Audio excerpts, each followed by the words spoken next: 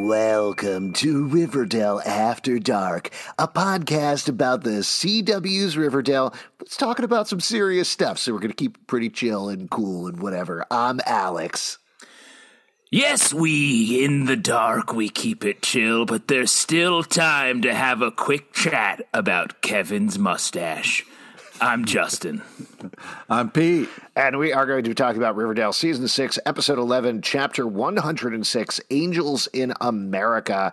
Now, a brief bit of recap before we get into the episode. Pretty much everybody in the town of Riverdale has been getting superpowers, and on the opposite end of the spectrum is a guy named Percival Pickens, who showed up there. Okay, you know what? I'm going to allow you this episode because there's a lot of different variations on PP, so there was a lot of PP all over this episode. A lot of P's. Yeah, I'm glad you're enjoying this bit. If you do it. You know what? I'm glad it's giving you joy. I'm going to take all that joy. I'm going to take it away from you, and then you're going to stop doing it.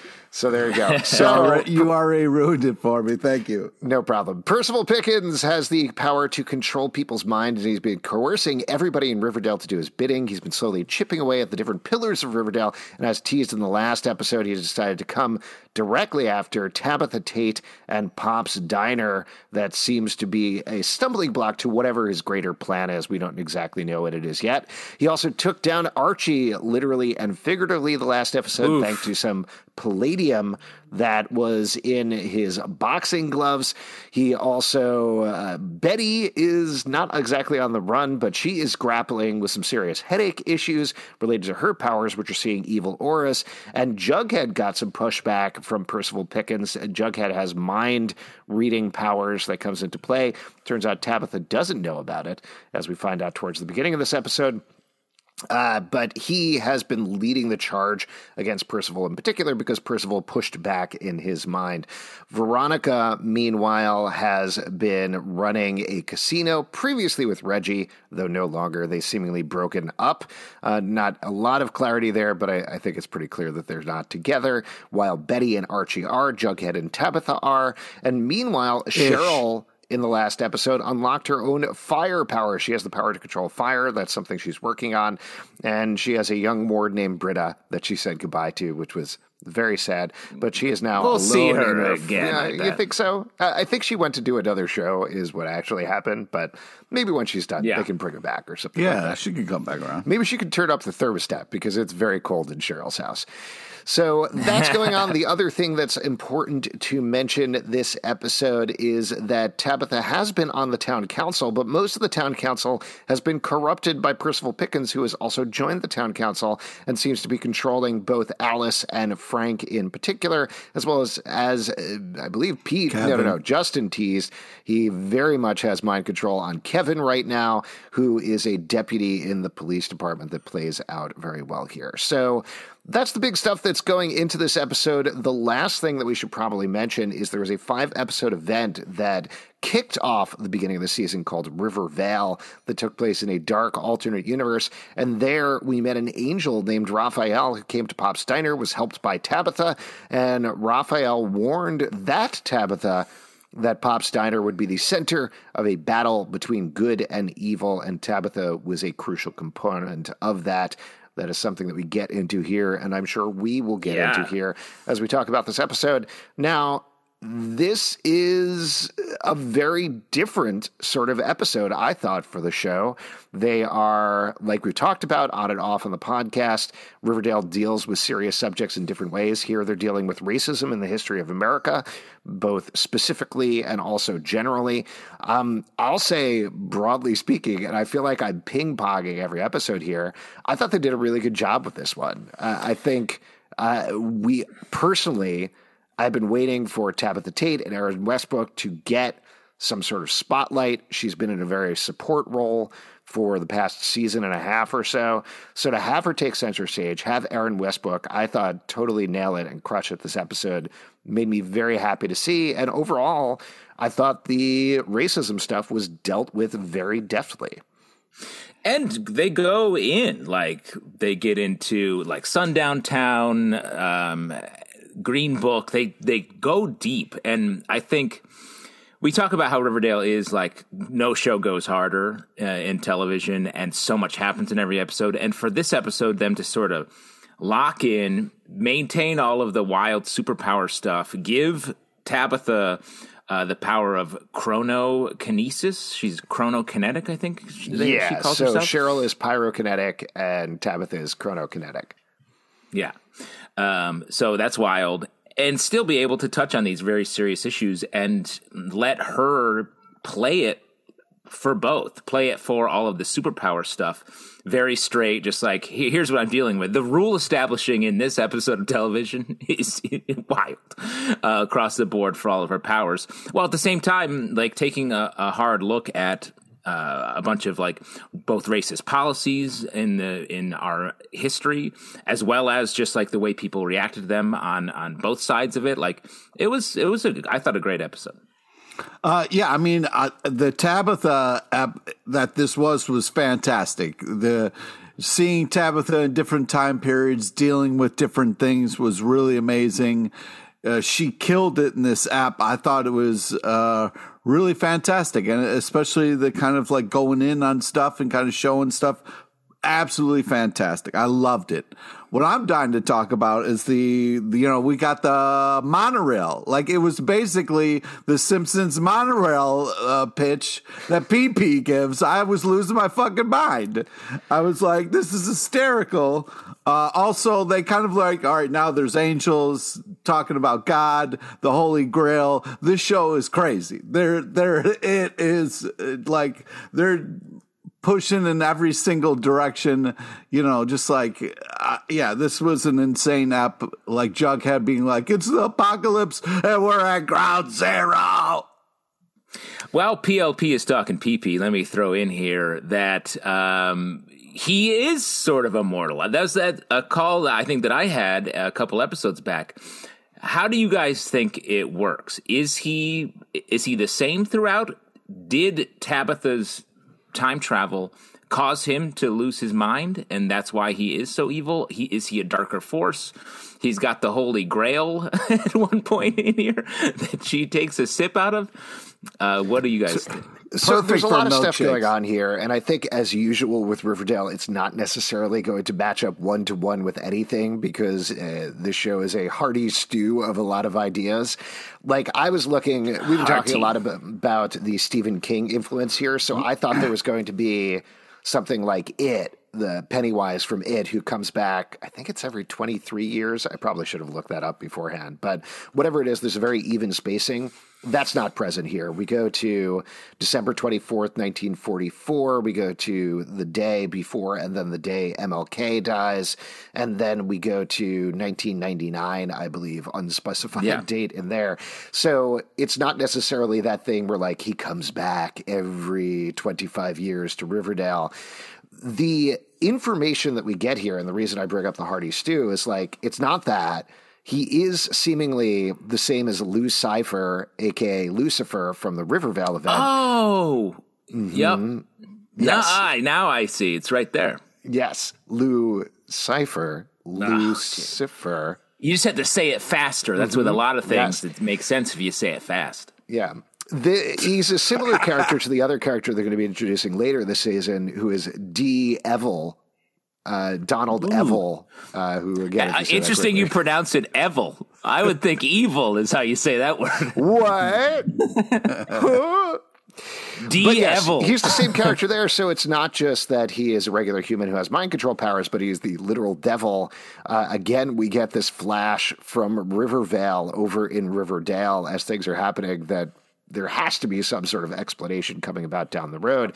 But the one other note that I'll give you, and this comes from the stuff that we were given on press copies before the episode came out, is it does seem like Percival is pursuing Tabitha through time. Like, I don't think that was explicit in the episode, but according to that, that's what's happening there. So that is, I mean, at one point he shows Percival who's following her. And I think that ties into the fact that, like, he's Lucifer, he's the devil, he has these powers, so he's trying to stop her. So it's not different ancestors of Percival. It's not a different Percival. Yeah, it's him. He's experiencing this the same way that Tabitha is experiencing it. I mean, it's a classic quantum leap, evil leaper situation. Mm-hmm. You just got to outleap the evil leaper. Mm-hmm. Yep.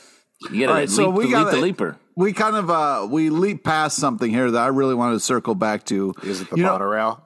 Nope. It's the fact that, like, this show put out the idea of, like, hey, we've been looking at this Holy Grail thing wrong this whole time.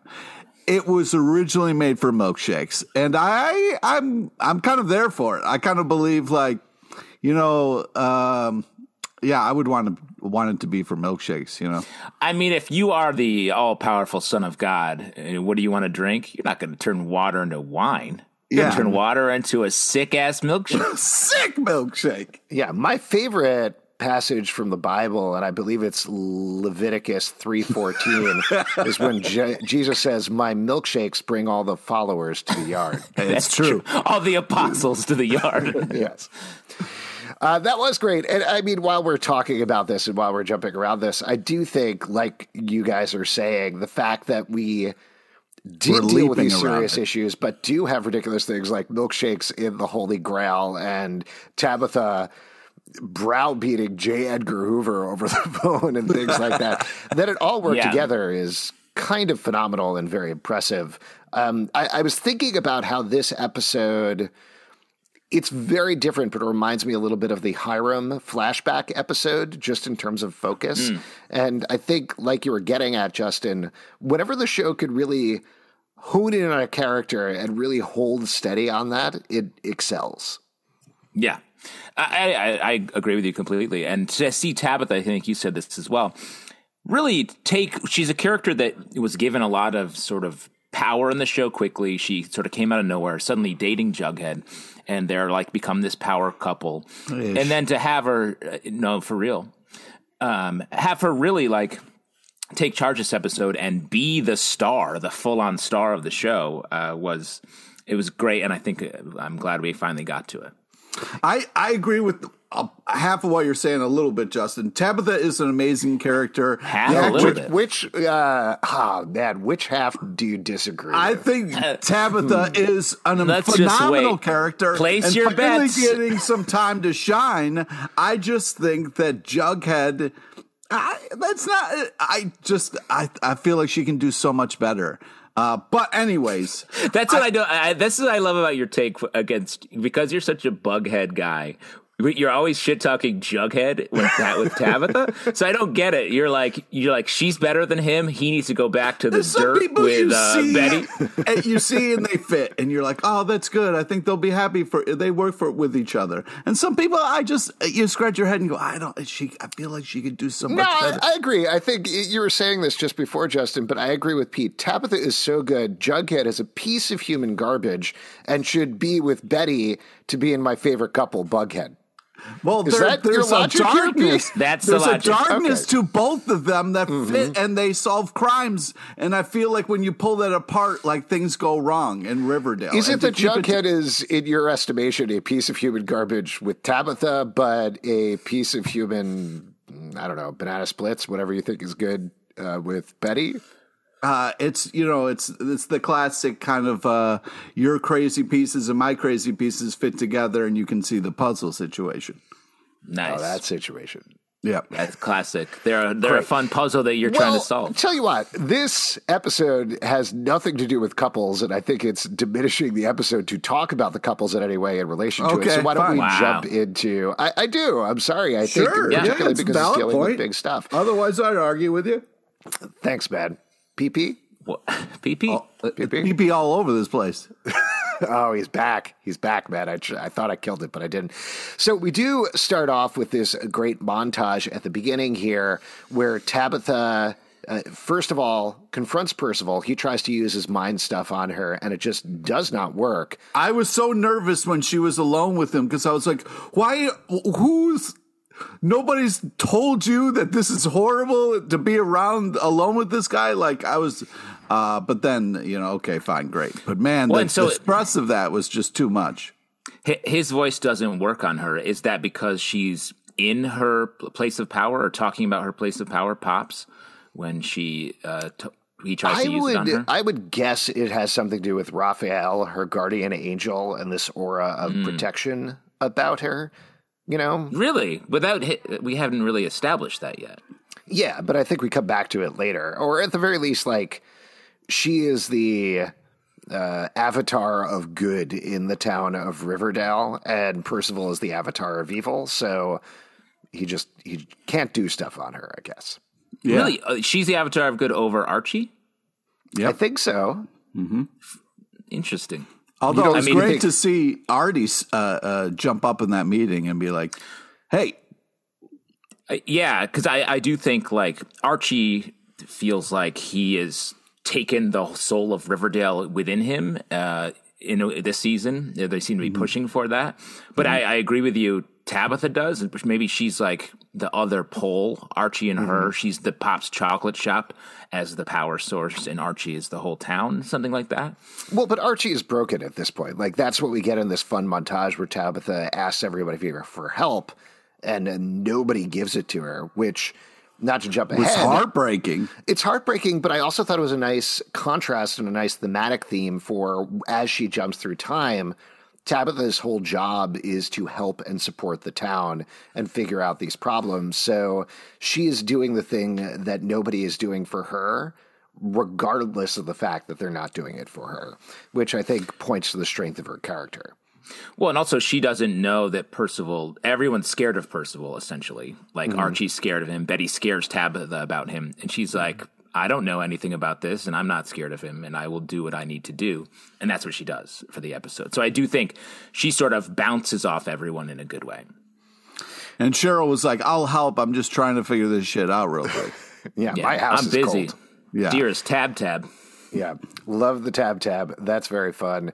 We also get on the other end of the spectrum. Do you want to talk about Kevin a little bit? Because he's getting just a raw deal for our guy. Always. It's just at some point it stops being heartbreaking and it's just kind of like, please stop.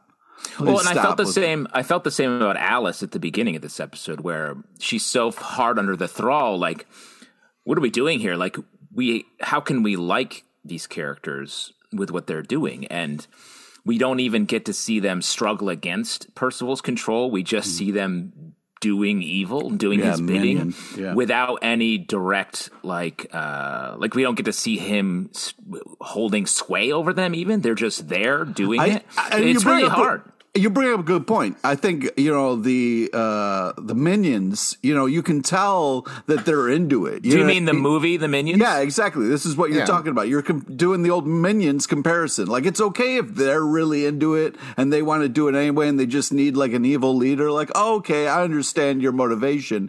But when they're not it. What did you think? No, I was just wondering what you thought of when Kevin was asking for a da-na-na. Did you like that? I thought that was a good scene. Wow.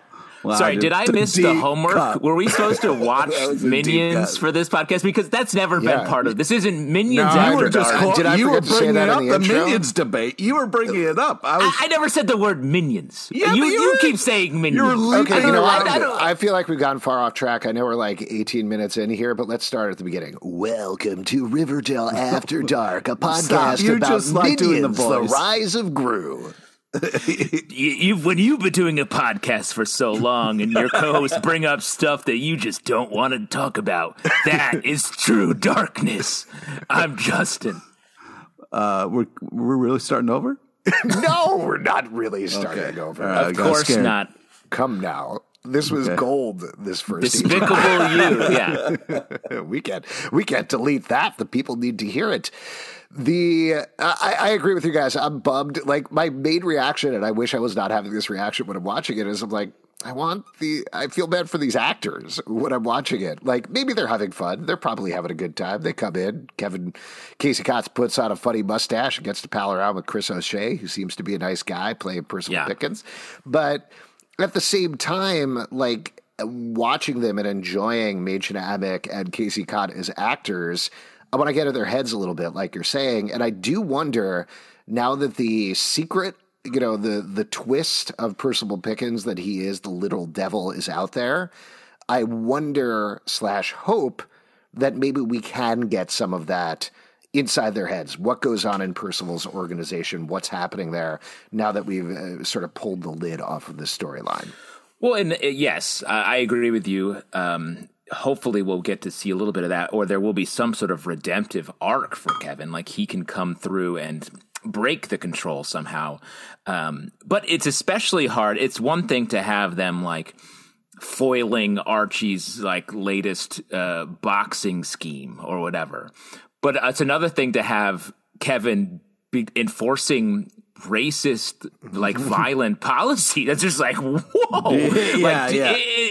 Because of the content of this episode, it hits so much harder. And you really, I like Kevin as a character, and to have to see him go so far is a hard swing. It's also a weird continuity thing. I don't think we explicitly find out what his name is, but throughout the eras, he's playing a Keller ancestor, right? Versus Martin Cummins, who plays Tom Keller normally, and is under Percival's thrall in the modern day. We get to see him as a sheriff, as the mayor of Riverdale, and he does seem conflicted both times. Like, and he ends up sort of being Tabitha doing the right wins thing. With him. I mean, that whole thing when Tabitha brought in the family, I started bawling. Like, it was really awesome. Yeah. With Tony and Fang's ancestors. Yeah. I mean, that was that was really powerful and very well done. Let's talk about the different time periods here. So, as we mentioned, first they go back to December 24th, 1944. And the first thing that we should talk about before we even get to the time periods, just in terms of things that are hard to watch, is Percival decides, you know what, screw it with all this mind control thing, and compels a guy to go into Pops and shoots Tabitha. Oh, yeah. Which, just from the level of shooting but a black woman. Before. Hold on. Just from the level of shooting a black woman, I think, like, it really sets up the stakes of this episode in terms of how hard they are going to deal with racism, how hard they are going to deal with race, which was really hard to watch. It made my stomach twist up in knots, but I was impressed that they went there. I agree. And they did it like a punch to the gut, just the way they staged it and shot it. Like, they were talking, her and Jughead were talking. She was making him like dinner, right? Tomato soup and grilled cheese, yeah. Which plays a big factor later. Yeah, huge. You got. That's why always buy the big can. Always buy the big can. Yeah, exactly. You're gonna enjoy that much tomato soup. Oh man, and a great weapon. But the fact, joking aside, the fact that like it's out of nowhere and sort of like a nice couple moment, which we haven't had hardly any this season so far, and then boom, that guy comes in and shoots. Like it was intense to watch that. But what were you going to say, Pete? Well, what I was going to say is yes, I agree with all of that. It was this kind of like oh shit kind of moment that then kind of we got to kind of like really go on this amazing character journey and find out about the town and like the kind of like important decisions that happened throughout history. But yeah, before that, Jughead was like, "Hey, this box is like a time machine," and it was kind of like this thing of like, "What, Jughead? That seems really weird to say." And then like all of a sudden became like a huge impetus for like everything that was happening. So I was kind of like, "Oh, all right, I see what's happening here." Yeah, did you think that maybe he was going to write time machine on the side and get it and it'd be like beep beep boop boop doop boop? Yeah. He was going to put it. That's how time machines work. Yeah, classic. He'd be like, "It's a transmogrifier. Let's play Calvin Ball." How about nice Eisenhower hanging out in Pops? We see in the photo there. Yeah. Oh, was there? Yeah. When. Oh, okay, that's right.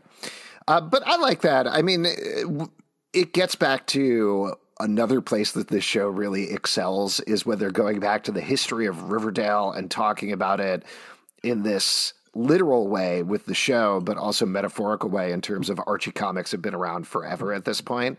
It's good to see. And they get a lot of, the music kicks in and it gets all nostalgic and poignant, and those moments really, really work. Why don't we get and talk about the first time period? Again, it kicks off December 24th, 1944. Pops is in the Green Book, which is safe places that folks of color can go to hide out. And over the course of it, we meet Raphael, again, this angel, who takes the form over the course of the episode, first of Jughead, then of Tony, and then finally of Betty, which is interesting, and I think we should maybe talk about why those three people in particular before the end of the episode. But takes the form of Jughead, and we find out that they want to turn Riverdale into a sundown town, which never happened. They argue about it in the town hall meeting. The mayor is very conflicted. Ultimately, ancestors of Tony and Fangs are on the run. Percival Pickens is hot on their heels, and thanks to Raphael totally frying Percival and Kevin's ancestors' brains. Wild time. I've got an idea, kaboom, and manages to convince them to not make it a sundown town, but there's still a cartoon bomb there that almost blows up Tabitha and she jumps in time. So again, that was a brief recap of what happened here, but let's jump in and talk about some specific moments. What did you think about this storyline? Well, I think it's a cool thing to kind of like bring up the Green Book, just because of like the fact of it's not just safe place, but it's also where they could go to eat and to sleep and to stay. So like the fact that like Pops was a part of that, I think was a cool kind of thing to bring up and to explore, and to kind of like this whole thing about like sundown and all this kind of horrible shit. It was nice that they revisited this in a way that really gave you humanity of it and what was really at stake. So I was just kind of really happy with how it was handled, and I thought it was very enjoyable. Especially using the Green Book, something like based on the movie that everyone was sort of like, this movie, and then it won the Oscar, like to sort of take that back and use it in a way that felt like a little more like real, or a little more like, which is a crazy thing to say about Riverdale. But like, I thought it was well handled, and the using Tony Fangs and the baby here playing Flynn, Anne, and Tracy as these characters, that it wasn't about like a legacy thing and them being like, okay, so what does this mean for Tony and Fang's relationship?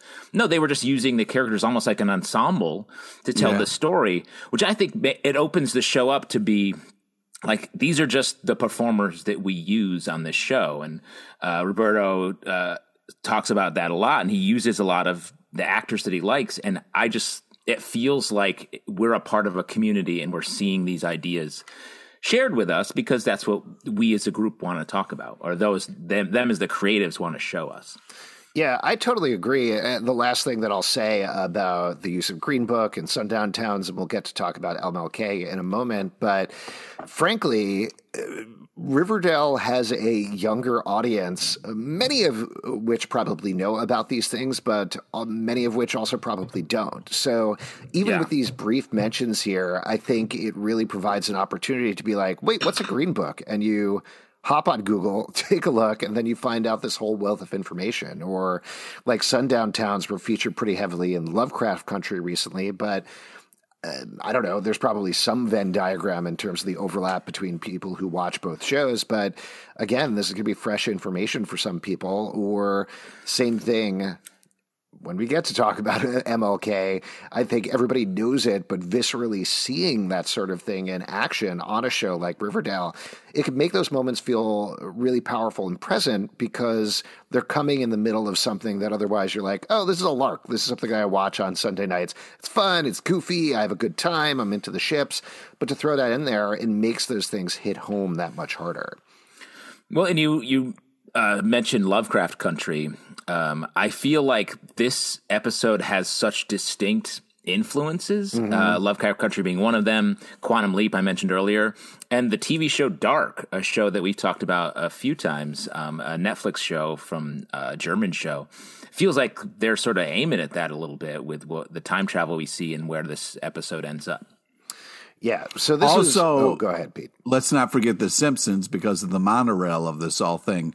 I mean, I'm really hoping the next Simpsons reference is Homer Palooza. You know what I mean? That would be a fun one. Mm-hmm.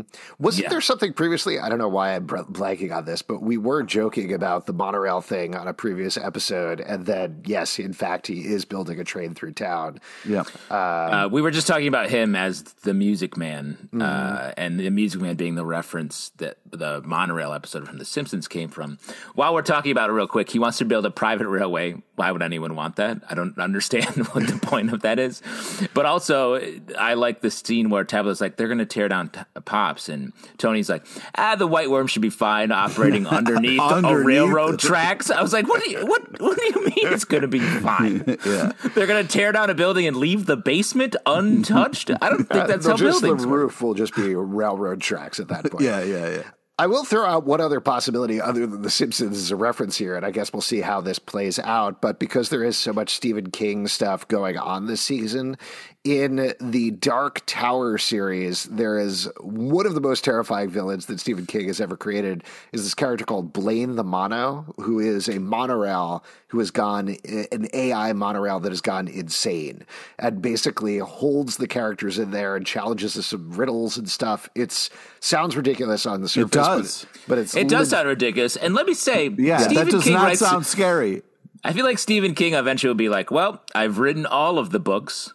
Nothing else can happen. I've used all Evil of the train monorail. This was early on. This was, and it is legitimately great. I know I'm probably not describing it well, but I do wonder if we are going. He said that one of the most evil villains characters he's ever created, and then a monorail that they're locked in. Oh, yeah. It's great stuff. Okay. I would be unsurprised if a couple of episodes from now there isn't an AI monorail that all the characters are trapped inside and have to answer riddles, because that seems pretty Riverdale to you, right? You're calling that? You're calling that? I'm calling that. I'm calling my shot, man. Again, you said it was the most evil thing. Being on a train answering riddles, that's like answering riddles. Yeah. That's like taking the train from Brooklyn to work. Escape room. Like people pay for that. Blame the mono, man. It's going to happen. Oh, my God. Man, are you scared of trains? I don't get on them ever since I read The Wastelands by Stephen King. I'm going to get one of those old-timey train whistles and scare the shit out of you on this podcast. Please don't. Oh, my God. Don't even get me started on train conductors with those terrifying hats they wear. Oh, the hats are so spooky. And how they're always wondering if everyone's all aboard. Yikes. Anyway, the sequence was really good. What do we think about the whole Raphael thing and how Rivervale is bleeding through to Riverdale? Well, I'm surprised about all of the sort of connections and the characters that are coming across the line. And it sort of sets up maybe some larger questions that we can talk about later about where these characters are. Are we still in Rivervale? Is Rivervale still happening? Is it not? Like, I think there's a lot of more, the mystery deepens. Yeah. Also, it's a fun kind of excuse to have the angel be different kind of people so we can kind of like switch it up. I thought that was fun. Yeah, I agree. Like Justin was saying earlier, it's a nice way of using the ensemble. And I do think Jughead obviously is somebody who's very connected to Tabitha right now. Tony and Tabitha have been tied together quite a bit. The Betty thing was interesting to me in the third sequence because she is not a character that I necessarily associate quite as closely with Tabitha, though they did have a friendship last season when they were going after the Lonely Highway Killer. Yes, Pete, you have a question. Just a quick question. Point of order. Yeah, if you could not... Minions, The Rise of Gru takes place before... No, I know. If the other movies. It's a prequel. Is that the question? I mean, I can guarantee you, Alex, no one was asking that question. Hey, if you could not quote Justin back to us after Justin just said something, that would be great. Because it's like, it's hard enough the first time around, and then you're going to re-quote him. It's kind of, If I could quote one of my favorite philosophers, Justin, I think he said it best when he said "Barchi forever." I think was his favorite line. I think that was in the Bible. I think that was Jesus said that right after the milkshakes thing.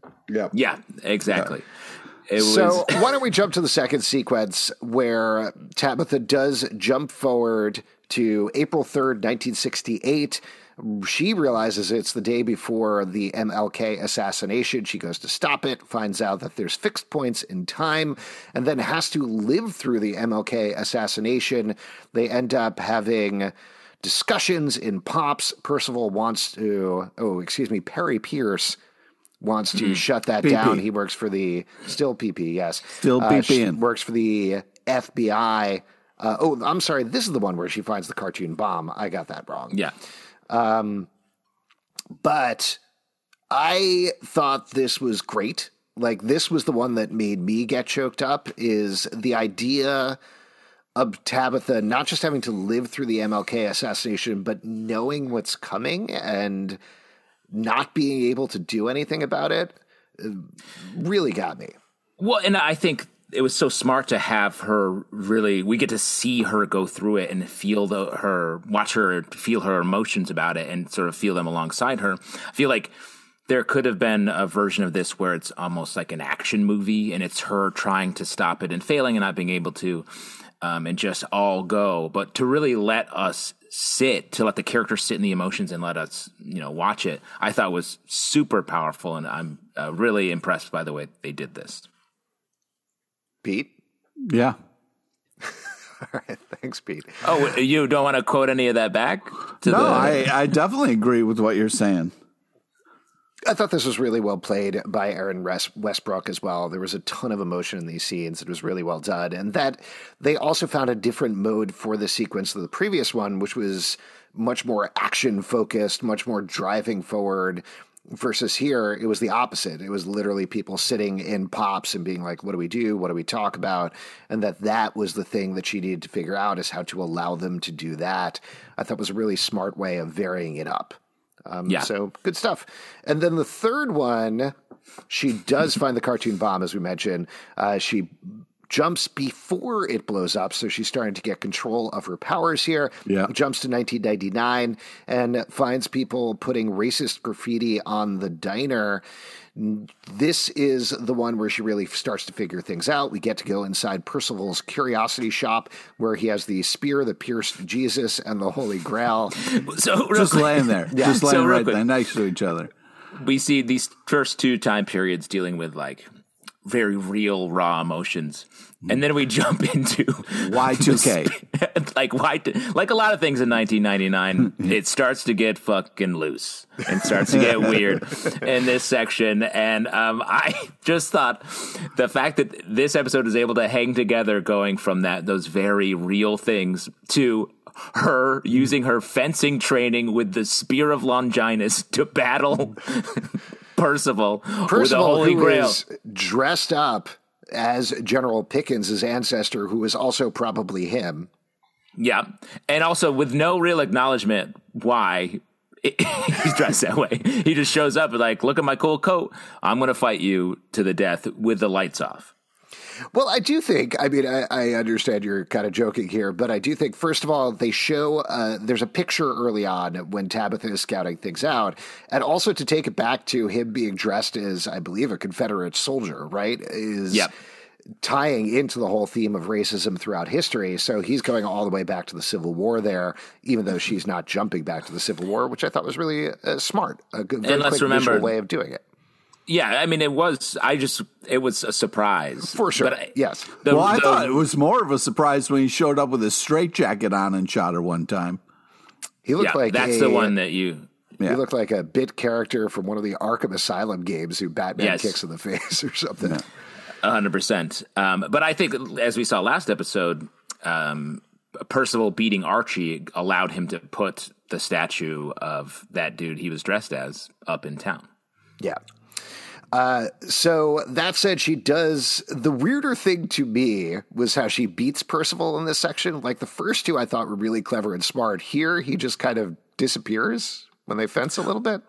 Well, and that's what I don't understand, because I guess that makes us think that he is leaping alongside her if he's able to leap out before he's stabbed. But he doesn't remember Tabitha. I guess maybe throughout this episode, he couldn't sense that Tabitha was the characters that she embodied. Well, I do think here's my theory on this. First of all, we find out that Tabitha is lying in a hospital bed this entire time. So I think technically she's in a hospital bed in Riverdale in the present at the same time as she is jumping through time. And she's leaping into these people. Yes, exactly. And Percival is going in the same direction as her. So our present Percival first goes back in time and inhabits maybe his ancestor or creates this character whole cloth who goes up against Tabitha in 1944. Then going forward, he fights Tabitha again in 1968. And then in 1999. So going forward, he's going to remember all of these time periods the same way that she will. This seems like a lot, don't you think, though? I mean, they're not going to reference it in any way going forward. We're just trying to figure it out because that's what we do. Right. But I just found it strange because I think if a train leaves Chicago at 6 o'clock and then blame the mono leaves Chicago. Yeah. I guess you're going to answer like 5 riddles, which terrifies Alex. Yikes. No, but what I was saying is in 1968, that Percival, that PP, doesn't seem to be aware that Tabitha is the person foiling him. Right. Mm-hmm. And I found that strange because I feel like it was the same guy. He had the same idea, but he doesn't seem to be aware that he's being beaten by Tabitha. Well, because she's jumping back in time before I'm guessing. What do I know? I mean, it also might be, honestly, just something that I misread or misunderstood. It might be literally like Percival in the correct time order. So he is encountering her for the first time in the 1940s, then the second time in 1960s, third time in 1990s, and then today. Yeah. Right. That's what I think. I think he doesn't realize the greatest hits from today and Civil War era as well. Your radio station is not doing well, by the way, Pete. You have The Weeknd and then some old timey jug band from the Civil War up against each other. But I feel like Percival has always been in Riverdale. He wasn't actually leaping. I think that was just him, and he is the villain. Only in the present day does he realize that Tabitha has been a problem for him. Do you think he notices that everybody looks exactly like each other? Is that a thing that he notices? That's why he's so mad. He's like, you people. Keep having babies that look like you. Yes, Pete, you have a question. Yeah, just something that I've noticed as well is somebody with a missing tooth shouldn't say the word jug band. You know what I mean? It's a bad look. Oh, are you talking about Justin? Yeah. I'm not missing a tooth. I currently have I'm ready for a jug. I have a chipped tooth right now. I'm going to the dentist on Monday. I'm sorry you don't have 2 spoons right now and one of those little washboard stomachs. You know, it'd be great. Don't I? Don't I? Washboard stomachs? What do you think? When you say you play the washboard, it's not KJ Appa grinding up and down on. Isn't it? Isn't it though? He would have kept his toughest man alive if he could do it. That. Yeah. You're like, and for my final trick on his abs. That's what he should. He should give up the guitar and just play the washboard abs. He should. I agree. Before we wrap up here, we do get one last time period that Tabitha jumps through, which is the far future, where she sees an apocalyptic wasteland where Riverdale used to be. So we have set up the stakes. Pops is still standing, though. Pops is still standing, so you can get a milkshake and a burger. So what are you? That's all you need. I think it's a dust shake and a dust burger. And we also get everybody finally sharing information here. We get all of our super-powered heroes all together in a booth, including Cheryl. They're teaming up. They're trying to figure out what to do. What do you think about this direction going forward? Finally, it's exciting to finally have everybody together. It's my favorite is when the show forms like Voltron. I agree, but is everyone there? Because there's a noticeable absence of one of our main characters. That would be Veronica, you mean, right? Correct. No Veronica. Yes. No superpowers. No Veronica here. What's that you know deal? Of? Do you think that Veronica will get superpowers? Do you think she will be on the side of good or the side of evil? What potentially will happen with her? What's your theory? I mean, I don't think she's going to be taken under PP's thrall necessarily. She seems like she's too powerful for that.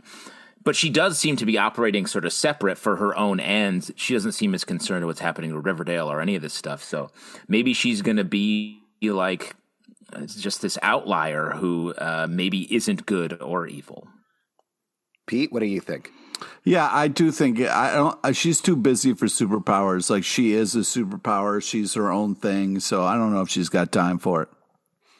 I hope they bring her into this plot line because it's not really fair to Veronica to constantly keep her on the edge of everything. We've essentially, even with everything going on this season, been having her deal with a lot of the very same things that she's been dealing with Hiram for the first 5 seasons.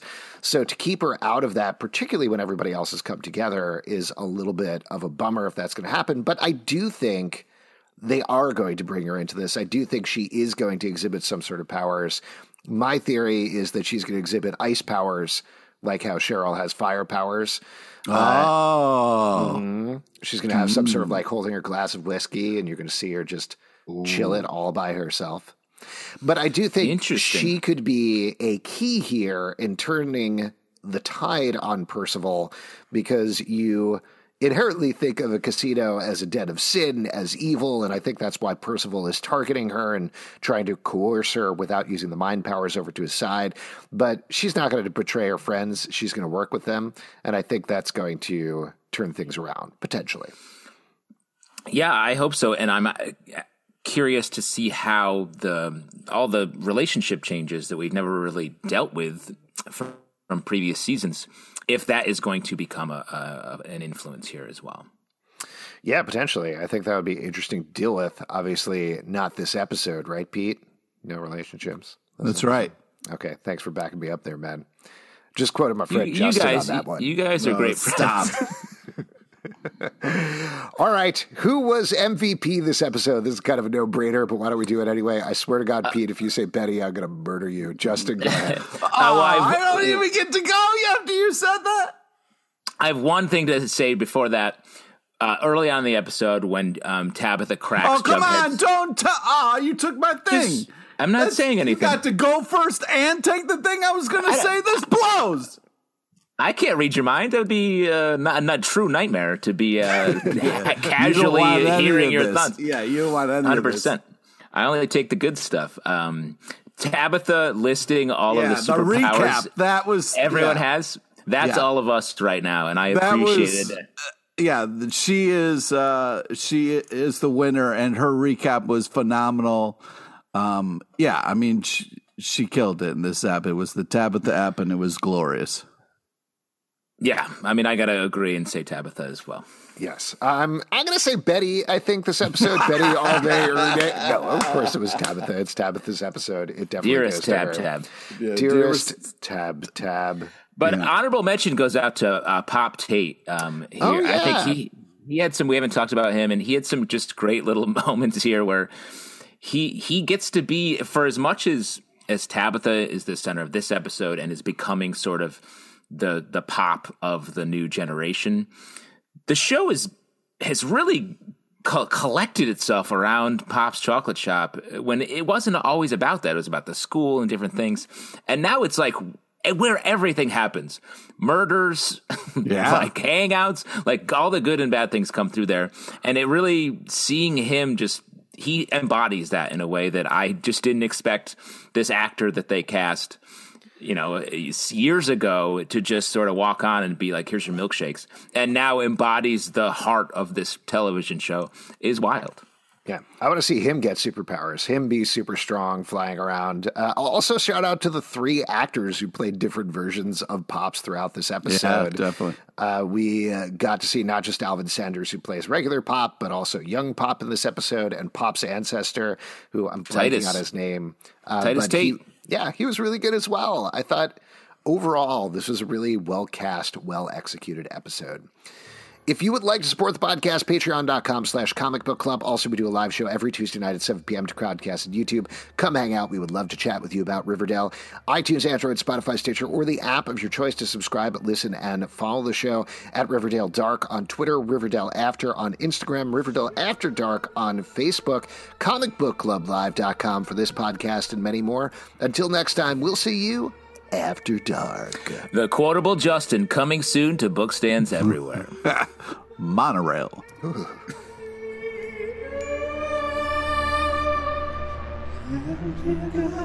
Me.